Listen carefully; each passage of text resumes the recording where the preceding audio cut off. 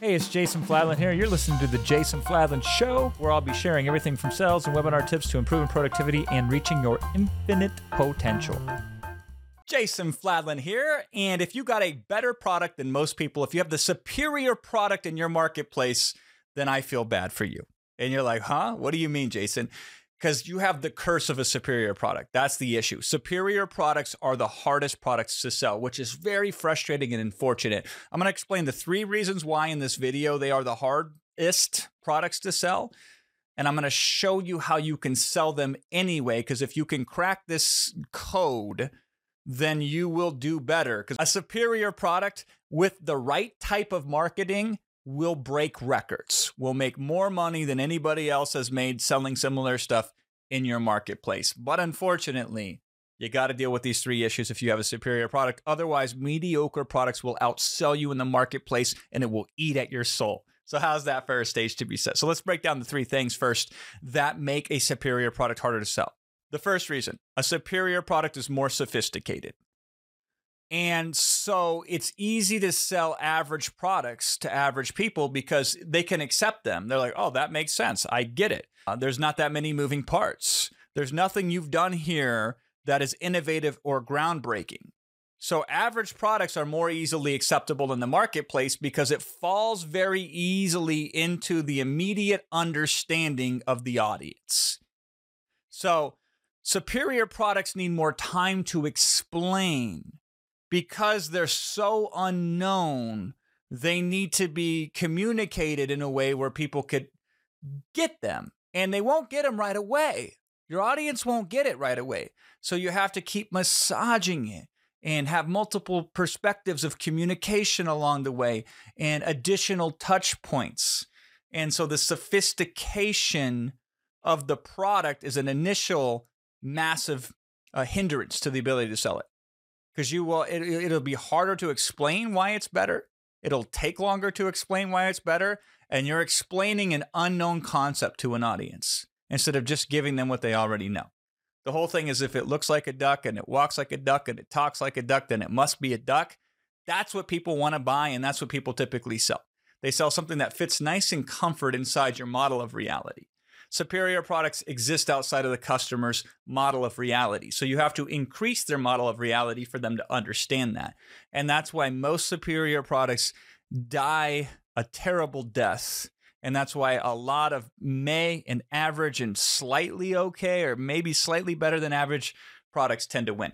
And I don't want to sell mediocre products. Hopefully you don't either. I want to sell superior products, but I have to accept and understand that it's going to require a different type of marketing because it's going to take me longer to explain the benefits, longer for the audience to understand that. And I'm going to have to build metaphors, and I'm going to have to help them by relating it to what they know and then taking them into the unknown. A lot of people with superior products expect you just to understand it. You have figured it out, so therefore they're going to figure it out. It doesn't work that way unless they spend the same amount of time you did, which was probably hundreds of hours. We will never have hundreds of hours. So we have to figure out how to distill that superiority in a way that makes sense to the audience. That's not easy to do, but if you can do it, that's where the biggest bucks are. So that's the number one reason why the superior products are harder to sell. Here's the second reason. They typically cost more money to produce. So superior products generally require more resources. They generally can't accept the shortcuts that regular or inferior or mediocre products can accept. And so they have to be better at selling value than selling price. Selling price is pretty easy. Selling value is a lot harder to do. It requires more chops. And so naturally, your audience is less likely to be interested initially in your product because it's probably going to be multiple times higher than what the normal product is in that marketplace. So superior products typically cost more money to make. And so therefore, they also cost more money to market because of point number 1. So more money to make, more money to market. So you got to then price it at a much higher price point than what most things are offered to out there. And then you got to be able to communicate while at a higher price than the competitors. It's a better value than the competitors. And most people can't do that because most people suck at sales. They need to follow me more and study me more often to figure out how to sell better. And so the problem there is if you have a limitation in your ability to sell a higher price product based on value, and you've created a higher price product because it required more resources to be better, you're going to be screwed. You either got to sell a mediocre product with a mediocre sales pitch or learn how to sell a superior product and be okay with selling at a higher price point. We used to sell this software. We would license it from other people, license the source code. And these software that we would license would retail for like 10 or 15 or 20 bucks, essentially nothing. And they would be what I call Swiss Army knife software. They would do 172 things, none of them very well. But man, look at everything that they've done. And what we would do at Rapid Crush, my business partner, Wilson Matos, and I, we would sit there and we would first, before we handed it over to the team to do anything with, we'd say, let's remove all the features that don't matter. And let's drill it down to maybe 1, 2, or 3 core features. And then once we stripped out everything else, we take these 3 features that are merely average and let's make them unbelievably good. And that's what we would do. So we didn't have to 10 to 100 different features, which, by the way, when somebody would log in and see an interface with 100 different things on it, they would vomit. They'd be like, oh my God, I can't even manage that. When they log in and they see 3 features, they say, finally, I feel at home. So that's one of the reasons why we did that. But the other reason is we could quadruple down on a few features as opposed to spreading it thin across the majority. So you know what would happen? We would take that same source code and we would just add a little bit to it, beef it up, tweak it, but mostly subtract from it.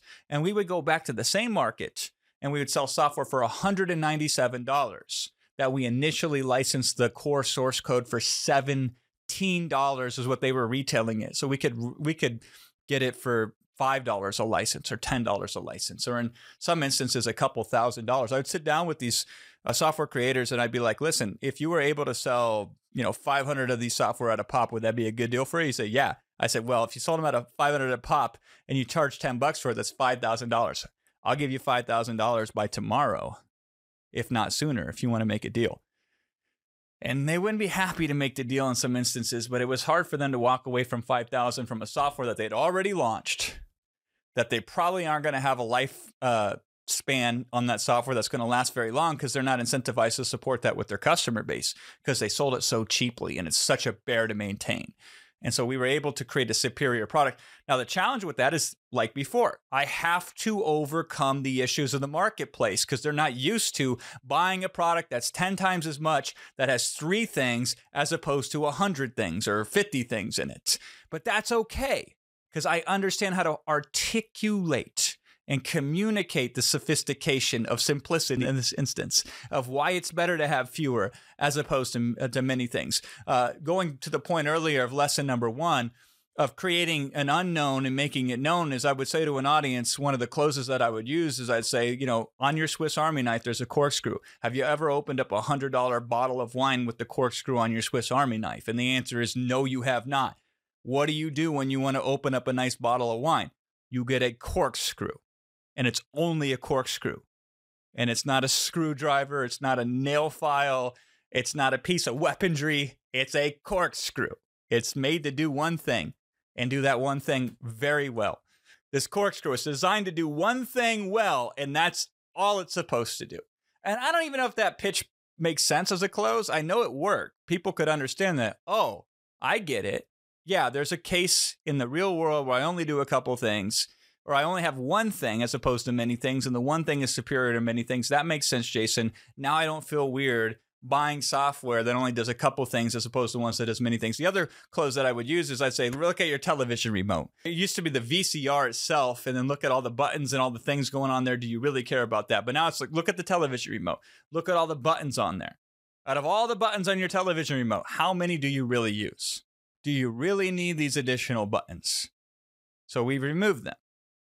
And that made sense to people. And the pitch was way better than when I'm doing it here ad hoc, but hopefully you get the point. So they're more expensive, generally speaking, to create. Therefore, they're going to be much higher priced than the competition. And people don't like that initially until they understand why. And they're going to be more sophisticated to sell. What's the third reason why superior products are harder to sell? And it's an ego reason. It's because you're biased. I have sat in so many meetings with so many opportunities that just flat out never go anywhere and peter out because the ego of the individual who created it believes that just because the product is better, therefore that alone is an advantage, and it's not. They will want to skimp on the marketing. They will believe that they can take shortcuts in the marketing, or that there are things that they no longer have to do that are beneath them because the product is so good. Once a couple people get their hands on it, they won't be able to stop themselves from sharing it with the whole world. And that'll be why we win the market. And I'll tell you, that's almost never the case.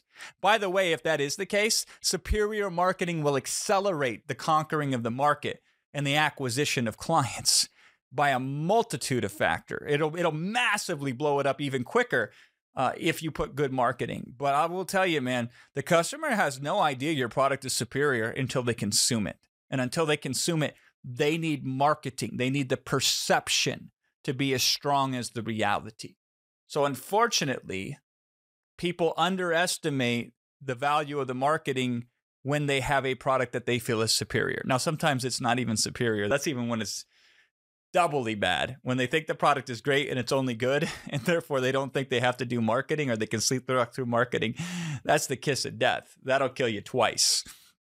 But oftentimes we get this product that people fall in love with. They fall in love with the product, and that is disaster. You have to pretend that this product is something you have no emotion or sentiment attached to it in the marketing stage. If this was a product and I did not know it was really good, and I had to do everything I possibly could to sell this thing as hard as I possibly could with the most amount of technique, tactic, and strategy required in order for this product to survive. Because this product can't survive off its own merit. If it could only survive with the marketing that I could bring to it, how would I show up then? And that's how you got to market a superior product. The reality is, it goes back to what I said earlier. Not only do you need to market it as hard as you would market any other product, you need to market it harder. So they're marketing it easier when they need to do the opposite. So don't be like that. So step one, yes, create the very best product in the marketplace. But step two, know you're going to have to bring the marketing even harder, but only for a short while. Because if you do have a superior product, you will open up doors with it. You will make connections. You will create joint ventures. You will have the capacity to increase the lifetime value of a client. You will get more referrals that way. You will be able to become a better marketer as a result of the incentive to, because you have a superior product. So you have to be a better marketer, which will then move forward to every other project that you touch. So hopefully you get it. Otherwise, you are going to suffer from the curse of superior product and you are going to lose. Instead, win with superior products, but play the game differently. Tell me how that lands for you. I'll see you in the next video. Hey, Jason Flatland here. Thanks for listening to my podcast. If you found this helpful at all, please leave me a review. And thanks again, and stay tuned for future episodes.